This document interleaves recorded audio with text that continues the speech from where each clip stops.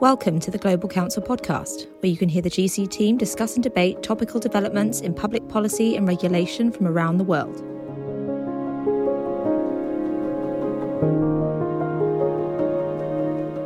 Hello, and thank you for joining us for today's discussion looking at the potential regional implications of the current events in Ukraine and how this might impact domestic and international businesses operating in the region.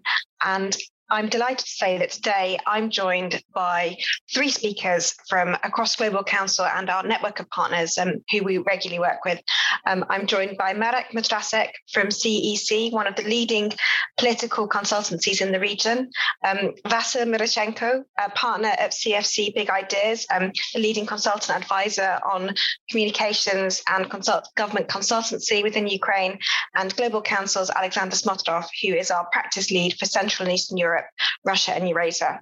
I'm Rebecca Park. I'm our practice lead for financial services here at Global Council, and I'll be chairing today's discussion as we look at the various different parts of the impact of this conflict and the crisis surrounding it for businesses operating in the region and some of the economic concerns that we're seeing coming forward.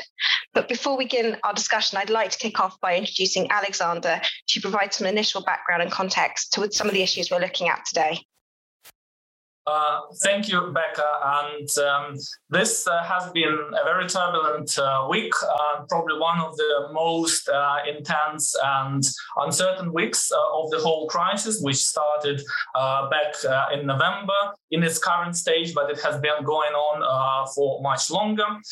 So this week we've seen some media headlines around the world, some with the date of the war attached to them. So fortunately, there hasn't been anything terrible happening yet.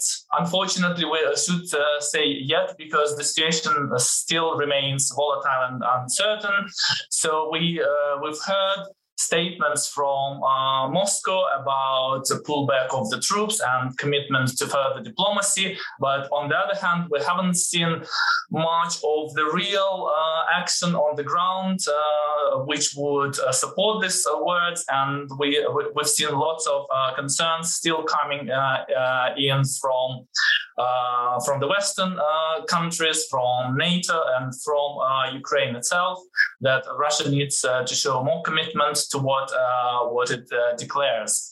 At the same time, markets follow the situation very closely and very nervously, unfortunately, again. So in the short term, it remains very volatile. In the long term, very uncertain. So, and we just wanted to see today, so what kind of short-term, medium-term and long-term business implication this volatility and uncertainty might have. And hopefully all of us could provide good angles from the places where we are. Thank you, Alexander. We obviously get a very specific filtering of events and activity and how things are developing in the Brussels media and in the UK media based here in London. But Marek, Vasyl, I would be really keen to understand what you're seeing and how it's being interpreted and how events on the ground are. So, Marek, perhaps we can begin with you.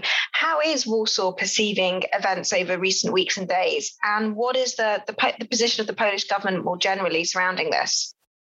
Well, thank you, Rebecca and Alexander, and the whole Global Council team, obviously, for hosting this. This is fascinating to watch. I hope it will be a fascinating discussion.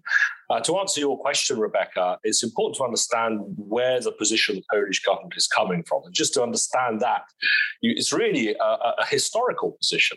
Ever since the fall of communism in 89-90, Poland has led the way in Central Europe of recognizing that an independent, sovereign Ukraine is absolutely crucial for the geostrategic stability and also in terms of its relationship with Russia. Poland was one of the first countries in the world to recognize an independent Ukraine in the early 90s, just after Canada, but it was the first in Europe to do so.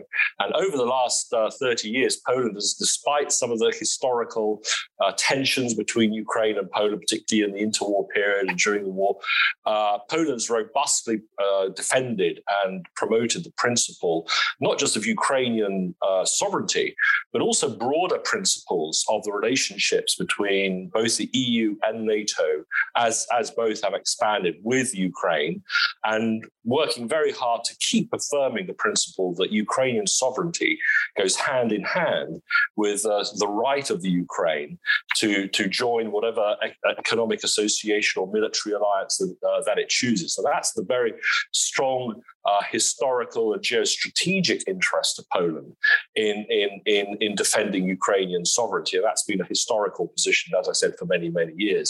So when this crisis originally erupted, and when did it erupt? You can go back to Crimea, you can go back to the infiltration of Donbass by Russian proxies, but certainly this immediate crisis and the buildup of Russian forces both in Belarus and in Russia targeted at Ukraine led Poland to actually be very vocal in trying to drive the Western response, both in terms of economic sanctions, but also the military response. Obviously, there is no direct military engagement of either Poland or NATO within Ukraine, but Poland was also arguing very strongly that insofar as possible, Ukraine should be offered defense material, and Poland itself has actually committed to transferring to Ukraine man-pad systems and UAV systems to help Ukraine defend itself.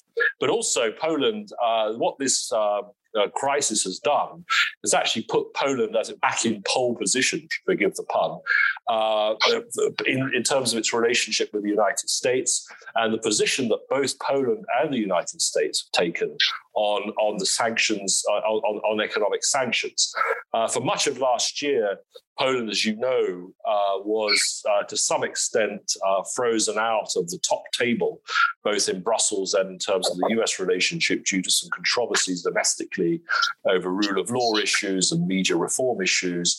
That has largely, and certainly far as the media issue, has been put to bed with the United States following the veto by the president of the controversial media law that was causing a ruction in terms of the bilateral US relationship. But what that has done now is that the United States is talking directly to Poland, and Poland today, in fact, hosting Defense Secretary Lloyd Austin of the United States in Warsaw, talking about the bilateral relationship and how to respond to the Ukraine crisis. So that, in a nutshell, both for historical reasons and for geostrategic reasons, but also economic and political reasons, Poland has taken a very, very firm position on Ukraine, and both in terms of the debate on sanctions and the military response, Poland leading the charge, in fact, within continental Europe on the robustness of the response of both the NATO alliance and of the EU. Marek, thank you. You've definitely picked up a few of the issues I know we're going to come back to later in our discussion, particularly around sanctions, but also as you look at the reform agenda, what some of the longer term implications in the region might be. But Vasyl, while we're just starting off, a similar question to you very much. You're based in Kiev, talking to businesses, colleagues. How are events being perceived at present? Well, there is a great deal of uncertainty, and naturally the business is getting ready for a possible invasion. And for that purpose, many companies have designed the contingency planning, and they have been. There was discussion, of course, in the public about that, but I think different Western as well as Ukrainian companies have taken it very seriously, and they have considered how to maintain their operation in case of an invasion, how to secure the processes, how to take care of the safety of their personnel, as well as all the finances. Recently, the European Business Association has conducted a survey among its members, and they have concluded that 45% of the companies which were surveyed said that they're going to stay in Kiev in case of invasion. Another 17% said that they may consider moving to western part of Ukraine, to Lviv, and only about 10% said that they may actually leave the country or relocate to a different place. But apparently, what I, speaking of the impact on business and Ukraine's economy, it's been grand. And, for the past 8 years, Ukraine suffered enormously. Apart from the 14,000 people which were killed, and we have over 1.5 million of internally displaced people, the economic cost of Russia's waging war in Ukraine was actually estimated. Center for Economics and Business Research, which is a London-based think tank, calculated that these damages now amount to $280 billion. And it all comes from the lost assets in Crimea, as well as in the occupied territories, lost tax revenues, reduced investor confidence, and reduced confidence in Ukraine's economy. And this all has led to severe economic damages, which is directly affecting the lives of Ukrainians. And then will be further implications as we look at it. Ukraine is one of the biggest exporters of agriculture products and is contributing to food security. Should our export be disrupted, it's going to send commodity prices up enormously and actually affect the food security of many countries in the Middle East and Africa, for instance. Apparently, there are many other kind of wider implications. We may be able to discuss them further, but definitely my belief is that, and it's pretty much most of the Ukrainians share that Putin's invasion into Ukraine 8 years ago, one of the primary goals that they pursued was to destabilize Ukraine. And Ukraine was, to a great extent, affected by that. Of course, what we are seeing now is actually a next level up. The threat of possible invasion is hurting Ukrainian morale, is discouraging any investment. Any possible expansions of the companies which are present in Ukraine, international companies, they have put them on hold. And apparently in this environment, it's very difficult to generate growth.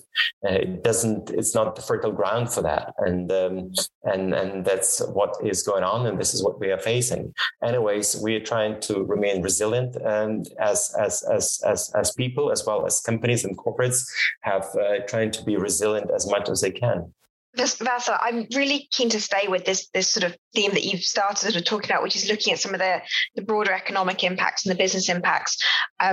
Obviously, even if it doesn't come to conflict, as you've said, the impact on the economy is already significant. We're already seeing investor and capital flight, but also businesses are also talking a lot about the consequence and impact for their supply chains. Do they need to reroute or consider moving away from existing routing through the Black Sea or an air and look at alternative routes? And I suppose I was keen to understand, are you hearing much from businesses about that? But also, just to touch on a point you raised as well, how different is this from the situation in 2014? Obviously, businesses' first reaction in uncertainty is often to look at events that have happened before and how they reacted then. But are you seeing significant differences? Is there a different degree of concern or activity being sort of undertaken? That's right. In 2014, we were caught off guard. Nobody was expecting that to unfold. What we saw was, illegal annexation of Crimea and direct military Russian intervention in the east, and the West was unprepared. Ukraine was unprepared. This time, we are much more prepared. We have the backing of the Western countries. There is military support coming in, and the companies apparently have become much more prepared, and they have been able to implement some of the security protocols, which were not in place 8 years ago. Nevertheless, it's still, however, what we are seeing this time is the possibility of a direct military invasion is much higher now. We do hear reports from the intelligence that something is about to happen. And naturally, that in this kind of environment, it feels intimidating. But also, speaking of global supply chains, last week we saw some of the military exercises in the Black Sea. One of the ways of how this military exercises can evolve, they can block all the seaports of Ukraine. And that's hence 60% of Ukraine's export goes through the Black Sea ports. And that includes steel products, and all the agricultural commodities. And Ukraine can be, in a way, paralyzed. Also, the business is very much concerned about the increasing cyber attacks. Just several days ago, 2 major state-owned banks were hit with cyber attacks. But there are indications which critical infrastructure could also be hit with cyber attacks, which may include government services, utilities, electricity grid, and other aspects of that critical infrastructure. And that can undermine the whole country very quickly and put us in chaos. Marek, keeping on this theme, how do you think the escalation of events has impacted the sort of economic stability in the wider region in terms of security, architecture, but also the political and the business environment? And how are you seeing businesses and firms react? Well, I think, thank you, Rebecca. I mean, the question of the economic impact, particularly in the context of Poland and Central Europe, I think has to be seen on three levels, as it were, as this crisis progresses. And we hope there won't, of course, be an invasion. But if there is, that would the immediate shock, I think will be significant in the short term. That's for certain. And we'll see that, obviously, first of all, in the possibility of a migration movement, which in itself will be a huge disruptor, both in Poland and the other countries that abut Ukraine, where migrants may be wanting to make a crossing, either Romania, Hungary, even Slovakia. And certainly Poland is internally working on how to manage that, were that crisis to occur. And the second immediate impact is obviously going to be on gas. And this is actually a very important part of the economic equation. Any significant Russian incursion into Ukraine, which either disrupts, stops, or in fact allows Russia to take control of the very significant gas flows within Ukraine. And remember, Ukraine remains a very significant transit region for Russian gas into Europe via Poland, would have an immediate knock-on effect, obviously, on gas prices, and the immediate economic shock of that will be significant, and obviously it will feed through into energy prices, which are already highly stressed as a result of the Russian manipulation of gas prices over the last 6 months, as well as other factors impacting global energy costs. So that's going to be something which will affect Poland very quickly and very directly. Then you would have what I would call the secondary effects of an invasion or a continued crisis. And that is the potential for a loss of confidence, investor confidence, not just within Poland, but within Central Europe. A number of, obviously, as we know, Poland and a number of other countries have their own currencies, which are vulnerable to sell-offs by investors were there to be a falling confidence in the long-term economic security of the region.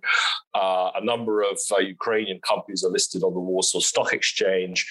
And as those potential fluctuations in confidence occur, that will impact not only currency levels, but also potentially inflationary pressures may mount. And this is obviously in conditions where the region is emerging from the COVID crisis. Already many economies in a fragile state. So these additional external shocks, I think, would be of great concern to any to the investor community. And the third area, of course, that actually potentially in the longer term has the greatest potential impact on economic stability or economic conditions is the potential impact of sanctions. We haven't talked about that yet, and perhaps we will in more detail in a few minutes' time. But we've heard significant rumors coming out about the potential sanctions that might be wielded. They impact not just oligarch money in London or in France or wherever those assets are hidden. I think it's a certainty that the governments, particularly in the UK, will make a move on that. But there is also talk of restrictions on SWIFT is off the table, by the way. That was originally mooted, but due to pressure from European governments about the potential impact on European industry, that's been taken off the table. But there is a potential for very strong sanctions against Russian banks and Russian financial institutions. Sberbank, some of the other banks that are operating within Europe would be sanctioned.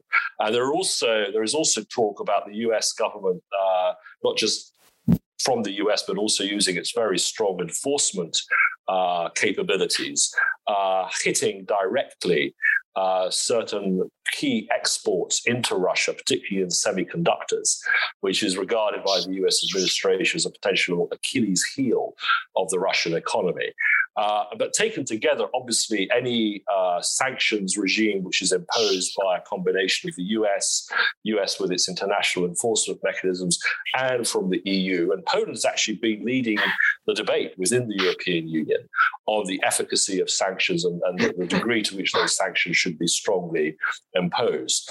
But then there is also the prospect, of course, of retaliatory quasi-sanctions, if you like, coming out of Russia, particularly on gas and energy supplies and other measures which Russia could take actually to also disrupt the West European economies. And we're not even going to go down the rabbit hole of potential cyber assaults, which Russia could potentially mount on Western financial institutions or the internet or the banking system. So it could spiral out of control. But all these things taken together, the short term, the medium term, and the long-term sanctions impact, I think would have a very, very significant impact on the economies of Central Europe.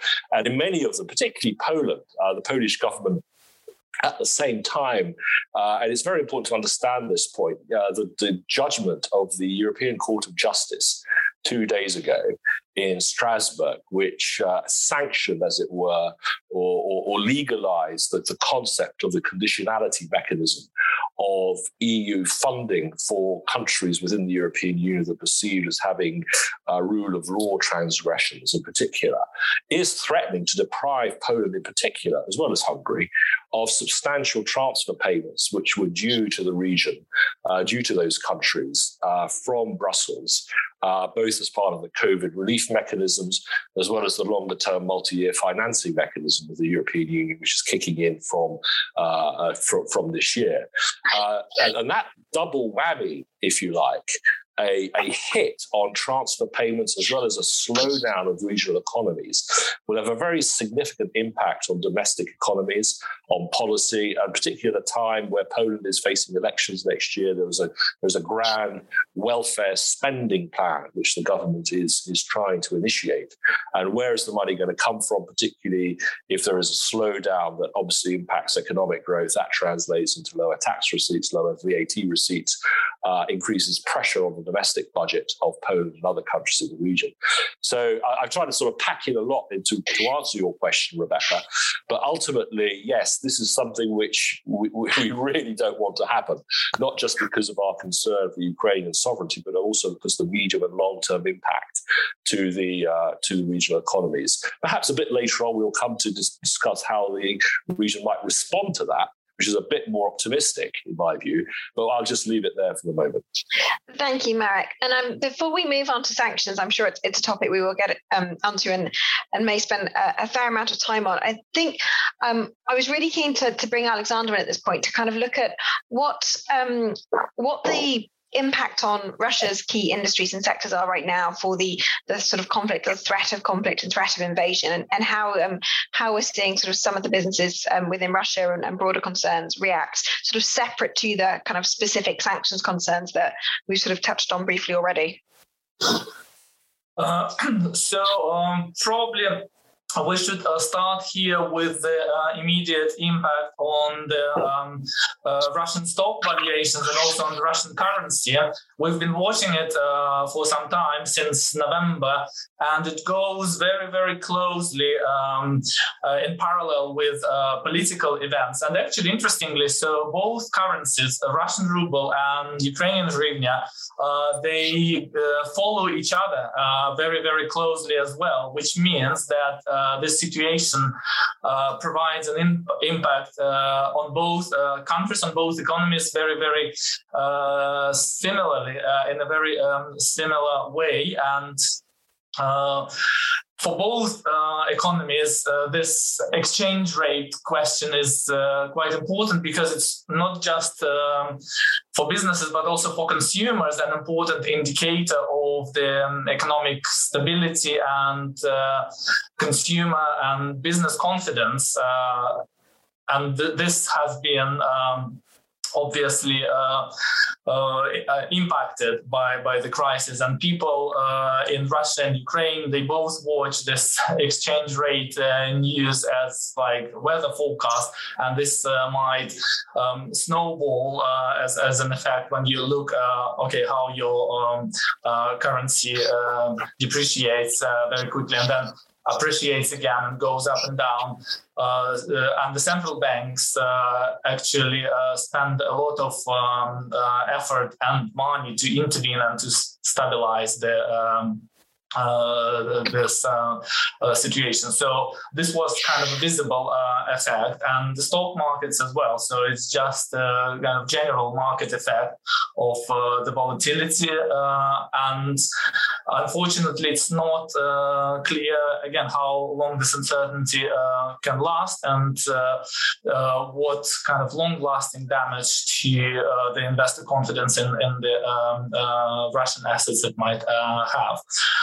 On other sectors, I think, again, most of this is still connected to potential sanctions risks, and sectors like energy, also technology and financial services, they are all preparing for some kind of sanctions effect, and it's impossible to completely decouple this effect from the sanctions. So I think that this have been the most visible impact so far. And the general energy market, as we've seen in Europe, and obviously Russia is the main supplier of energy for Europe, already felt the consequences and unwanted consequences of the high prices, which were caused by multiple factors. But obviously this geopolitical volatility only adds to that. And the energy sector, both in the short term and in the long term, faces a lot of uncertainty, and suppliers obviously as worried as consumers of energy. Touch on now as we move to sanctions. It's an unavoidable topic given events, and something we've already touched on briefly. Obviously, in the UK, the British government has introduced legislation and passed it to grant powers for wide overarching sanctions against any individual or entity carrying on business of economic significance to the government of Russia, as well as companies supportive of the Russian government and sectors of strategic significance. And it explicitly includes energy, mining, and financial services within its parameters. In America, we've got sight of a draft US sanctions bill that is thought to have the backing of the White House. It explicitly names 12 Russian banks as potential targets for sanctions, and would also give powers to hit companies in oil, gas, and mining. It's fair to say if the bill was carried out in its current form, it would represent a massive escalation in sanctions at a level we've not seen before, even going back to 2014 and Russia's invasion of Crimea. And then at an EU perspective, the European Commission President Ursula von der Leyen briefed leaders at yesterday's informal council on a sanctions package, which we've been told is ready to go if Russia invades. Borrell has said he will convene a meeting of the European foreign affairs ministers to endorse that package and in the event of Russian aggression. But what we don't yet know from an EU perspective, or indeed from the US, is what level of Russian activity would trigger Europe's response. And obviously, one of the key contexts we've got here is, as an EU member, the UK, it's fair to say, was traditionally a very strong advocate for stringent sanctions. Northern and Eastern members are now the remaining advocates of this kind of policy, but they, in many ways, lack a major member state advocate to keep pushing forward this initiative. And it's really the first major crisis where we start to see the politics of some of those decisions play out and how that might impact the way the EU uses its sanction powers. Marek, perhaps if I can start with you. In the absence of the UK, Eastern member states are obviously the strongest advocate for sanctions. Where do you feel a common EU position is going, and what will the solution start to look like? Well, you've touched on the key point about the whole sanctions debate, Rebecca, because I think one general observation is that, Putin reads the papers as well. Putin has his own intelligence sources. They have pretty much worked out what the sanctions regime might look like, and we've already been discussing what's already out there in the public environment in terms of. Number one, the oligarch assets, as it were, in the UK. I mean, that's sort of a specific form of sanctions, but also primarily the banking sanctions on Sberbank and other Russian financial institutions, as well as the various sanctions on key exports into Russia, such as semiconductors, which Russia is hugely dependent on, actually, on US imports from the US, and it's not clear how quickly or how fast that can be, as it were, compensated for through alternate supply chains for Russia, primarily from China, although I suspect that was very much a topic of discussion between Putin and Xi over the last few weeks. But putting that aside, I mean, Poland has been, so the conclusion essentially at that point is that has essentially been baked in by Putin and Russia. They've worked out probably that because of, as Alexander was, I think, already hinting, the degree of reorientation over the Russian economy over the last few years. It's essentially a semi-autarkic economy. And at the moment, Russia, as we all know, has built up hugely substantial foreign currency reserves and has actually taken away some of its previous exposure to the US dollar. So it's much more diverse in its currency holdings and its exposure and sort of the fighting fund, as it were, that Putin has built up over the last few years, mainly thanks to the ability of manipulating gas and raw material prices, and has allowed him to build up very strong foreign currency reserves, as they not only dollar denominated, has given him essentially a very long time horizon whereby he can hold out on any sanctions. And let's not forget that historically Russia has suffered huge privations, also during the Soviet period. And without going into cultural history too much, I mean, the history of the last 200 years is the history of Russian elites being able to survive and enrich themselves, whilst the population, because of various cultural and social factors, very, very doesn't actually have the mechanisms in which to affect any domestic protest to any large, significant extent. I mean, this is all hypothetical, but there's no reason to think that is going to change in the medium term. So the ability of Putin and Russia to absorb these sanctions is considerable. And that's actually why Poland, in the internal debate, not just within the European Union, but also in terms of its dialogue with the United States government, and the United States over the last few months has set up a mechanism whereby it and other leading, not entirely the whole of the EU, but key EU countries, including Poland, have been at the table in Washington and in Europe talking about the intensity of the sanctions. Poland has been leading the way on saying, this has got to be as robust as possible, and with a big focus, of course, and we'll come to it in a minute, I'm sure, Nord Stream 2 and the position of the government. Now, what Putin obviously recognizes that whatever sanctions regime has been cobbled together between Washington and Brussels is contingent on a very specific form of Russian invasion. And we hope and pray, of course, that it won't be a full-on massive invasion as has been sketched out in some of the doomsday scenarios. But for example, if Putin were to restrict himself to as it were,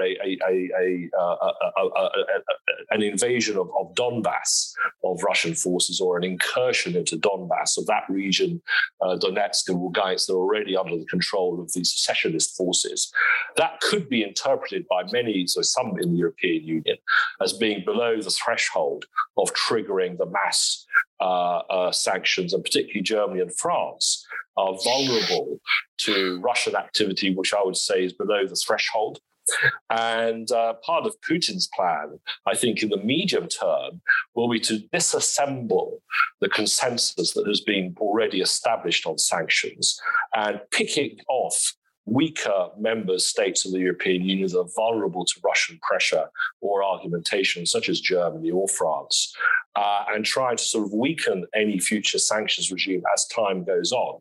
And we saw, in previous crises, albeit it was a much weaker sanctions regime after Crimea and the initial Donbass incursions, after a period of time, siren voices emerge saying, well, perhaps we should ease off, perhaps we should go back to normal a little bit.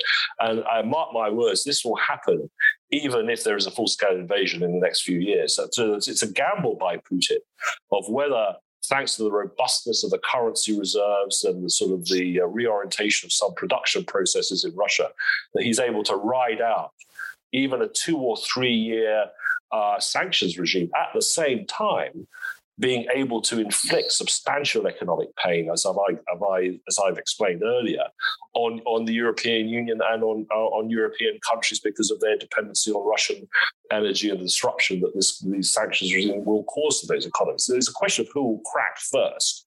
And Putin, I suspect, is gambling that it will be the EU that will crack first in some way and allow him to ride out any sanctions regime, which, as I say, I think substantially he's baked in to any military activity that he's planning.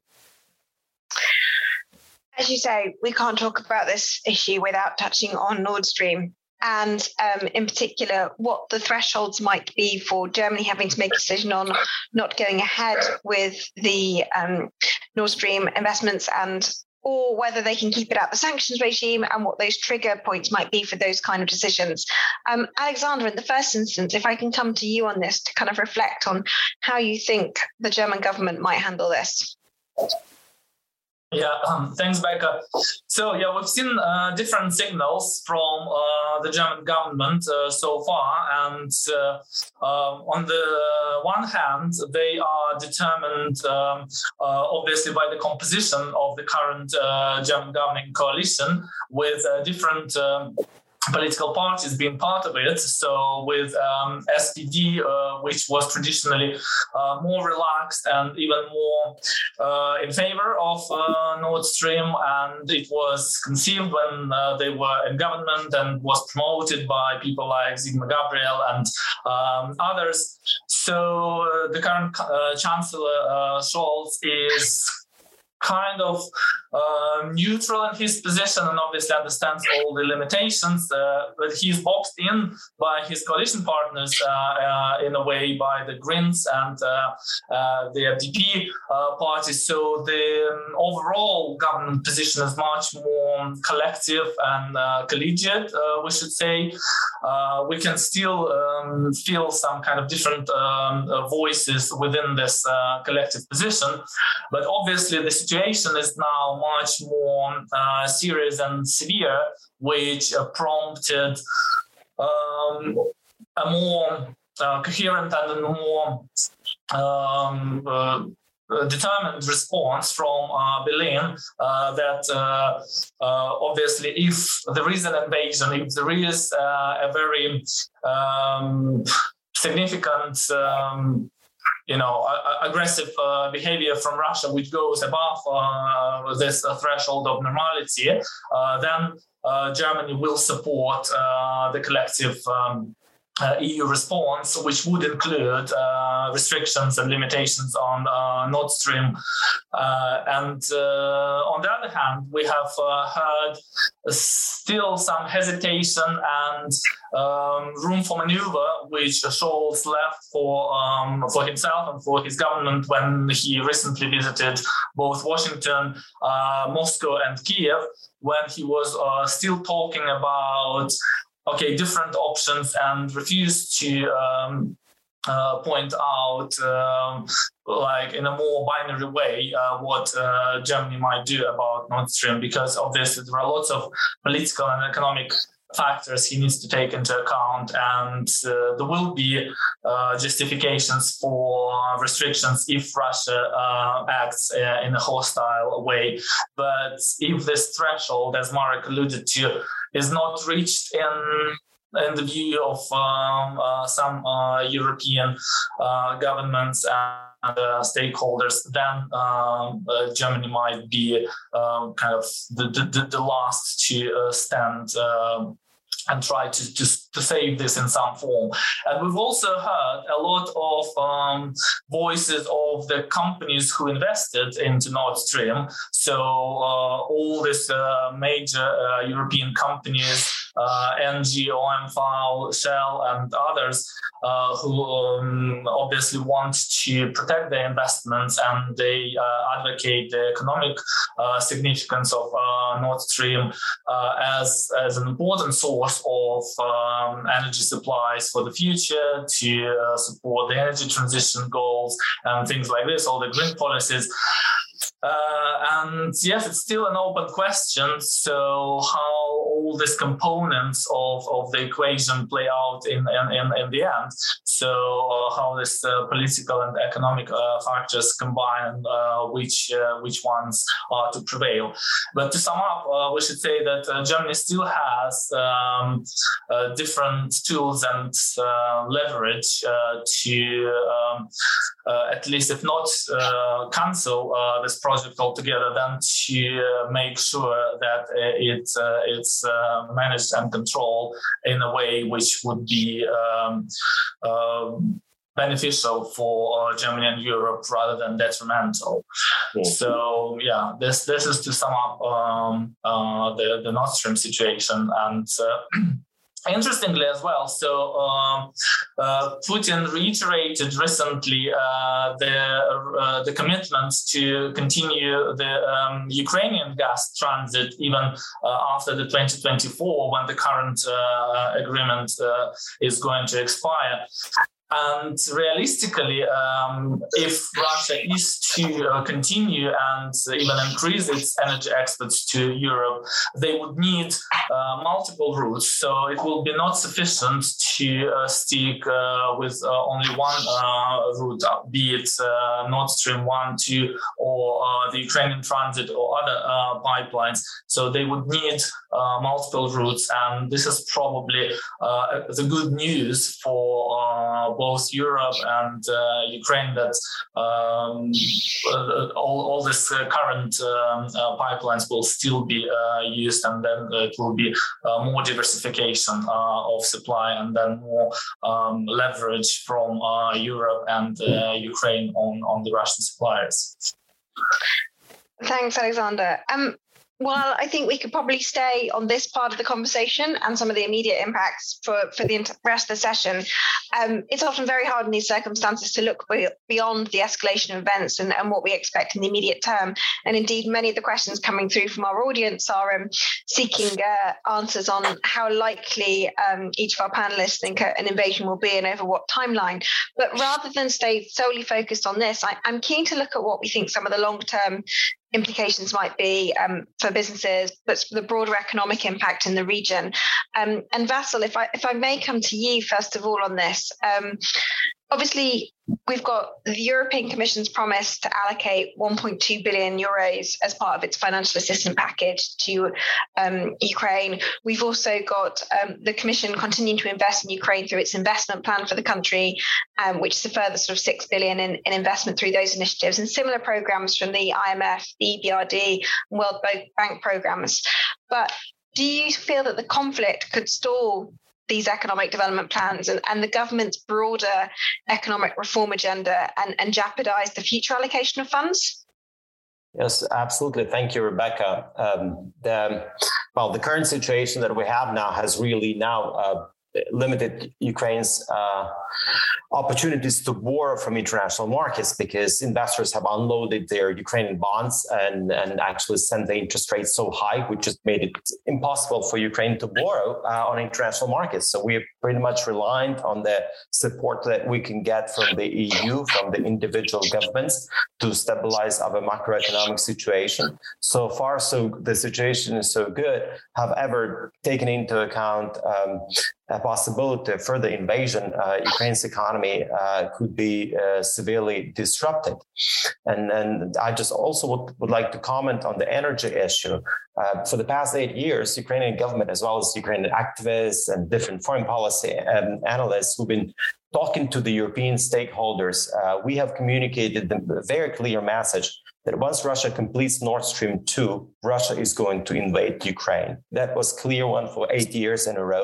It fell on deaf ears. Nobody really listened to that. And this is what is happening. I wouldn't trust Putin a single word he's saying, because it doesn't matter what he says. We have to see what he's doing, right? The situation which he created on the gas market this past year, it was all artificial. It was, created glut in that.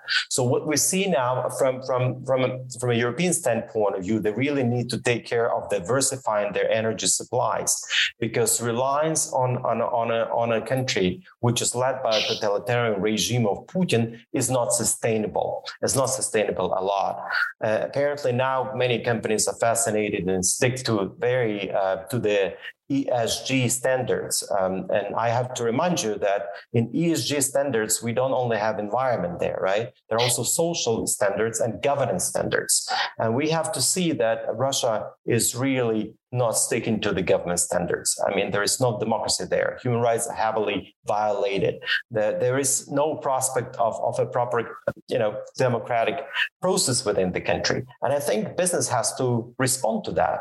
How sustainable is that to be continuing buying the Russian products, which is not meeting up those standards?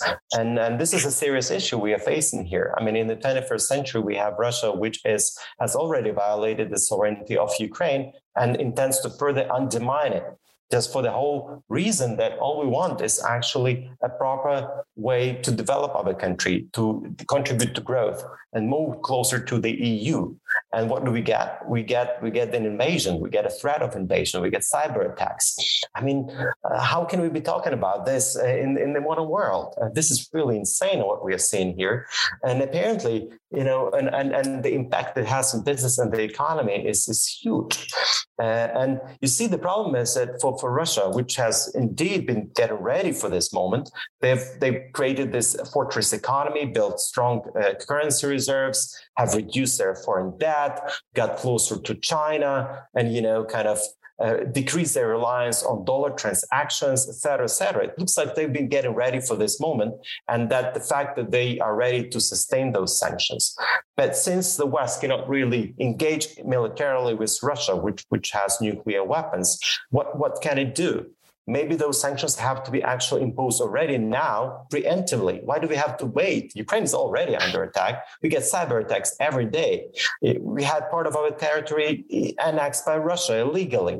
I mean, there is no way why do we have to wait? It has to be done now. Apparently, it's going to impact the business environment. That it's already been impacted. How much worse it can become. Vasyl, thank you. Marek, we hear from Vasyl already what the real economic and real world consequences on the ground in the region are right now. We know from past conflicts and events that one of the things we're likely to see is a big movement of people as citizens look to move out of conflict zones or areas of risk. And how are European governments thinking and planning for this? How are they thinking about how they're going to manage it and cope? I know that we heard from Vasyl earlier that 45% of businesses have said they will stay within Kiev, but that doesn't mean they're not making plans to move personnel. It doesn't mean that individuals aren't making choices to move and relocate. And really, do you think it's likely the EU is going to open up access? As I say earlier, we hope and pray that whatever action Putin does or does not take in Ukraine, that the migrant crisis would be minimal. But the danger is, of course, and some of the doomsday scenarios talk about literally millions of Ukrainians fleeing the eastern part of the country, moving to the safe haven of the West.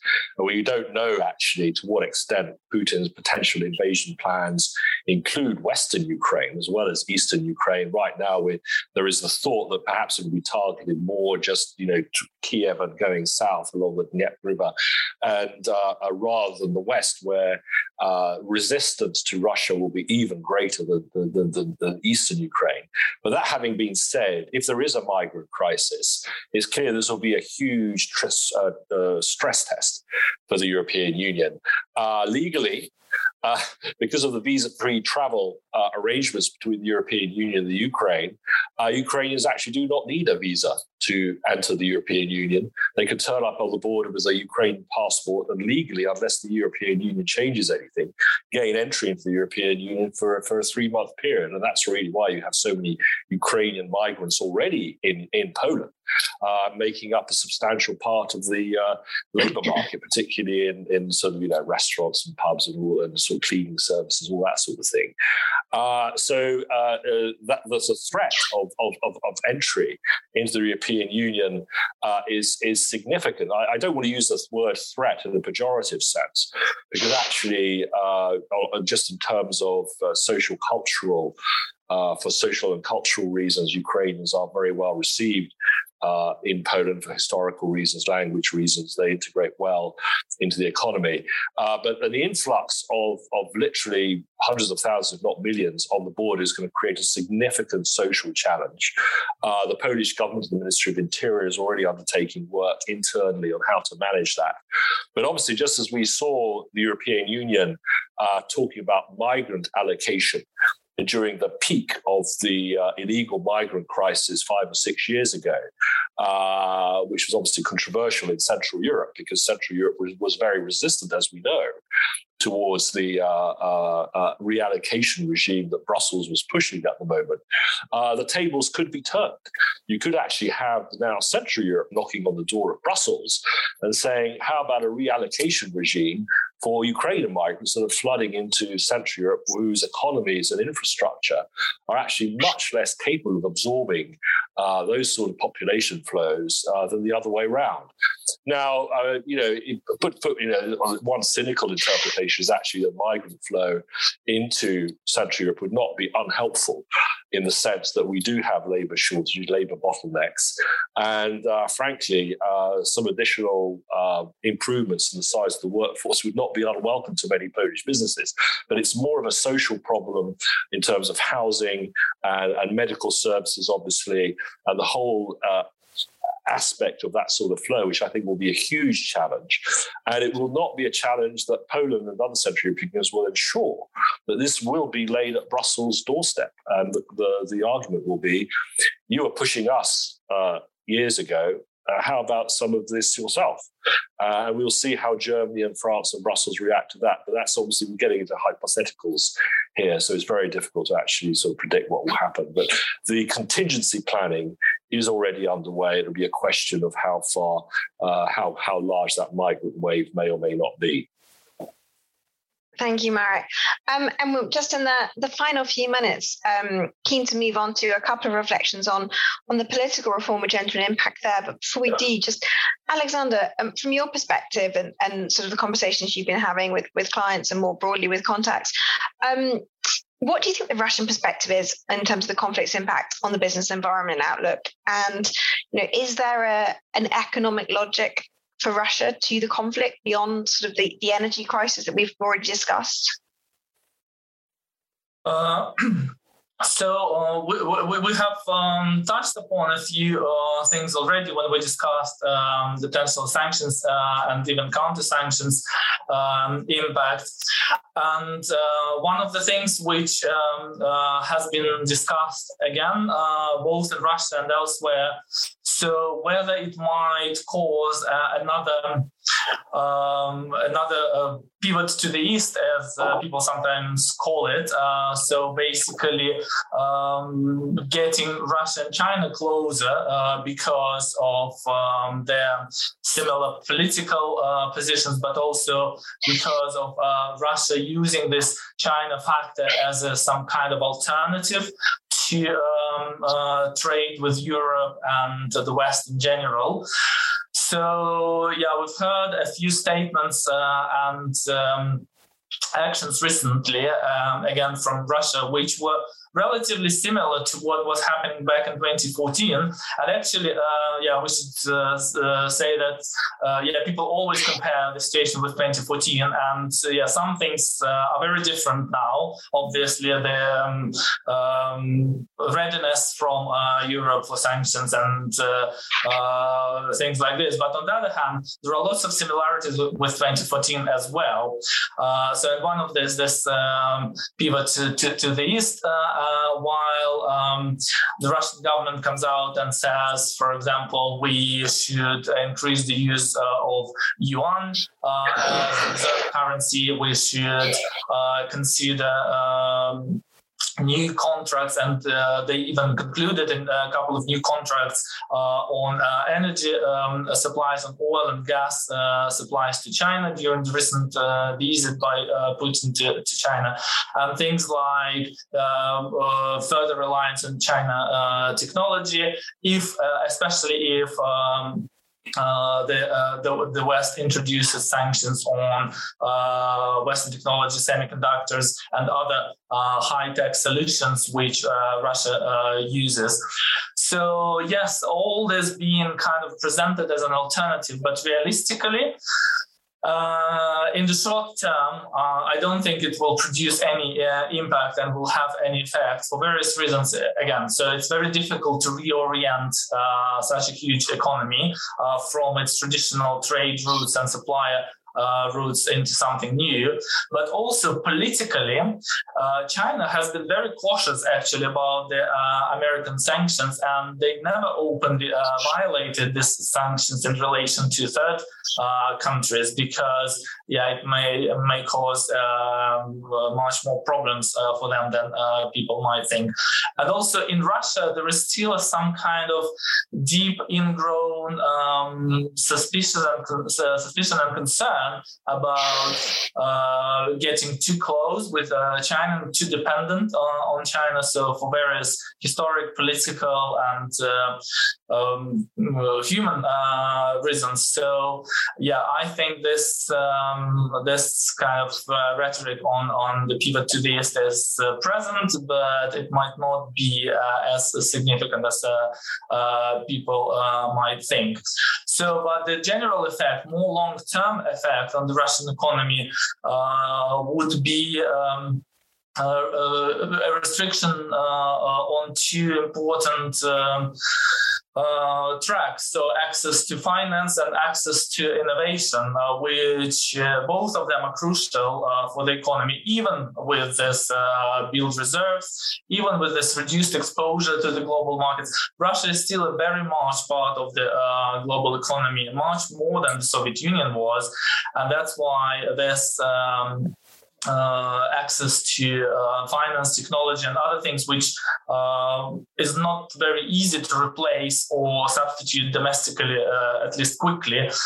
This is what might be of concern, and also what could be some kind of deterrence for Moscow not to cut off themselves completely from this global supply chains and global sources of capital, technology, and other things which keep the economy and the economic growth going.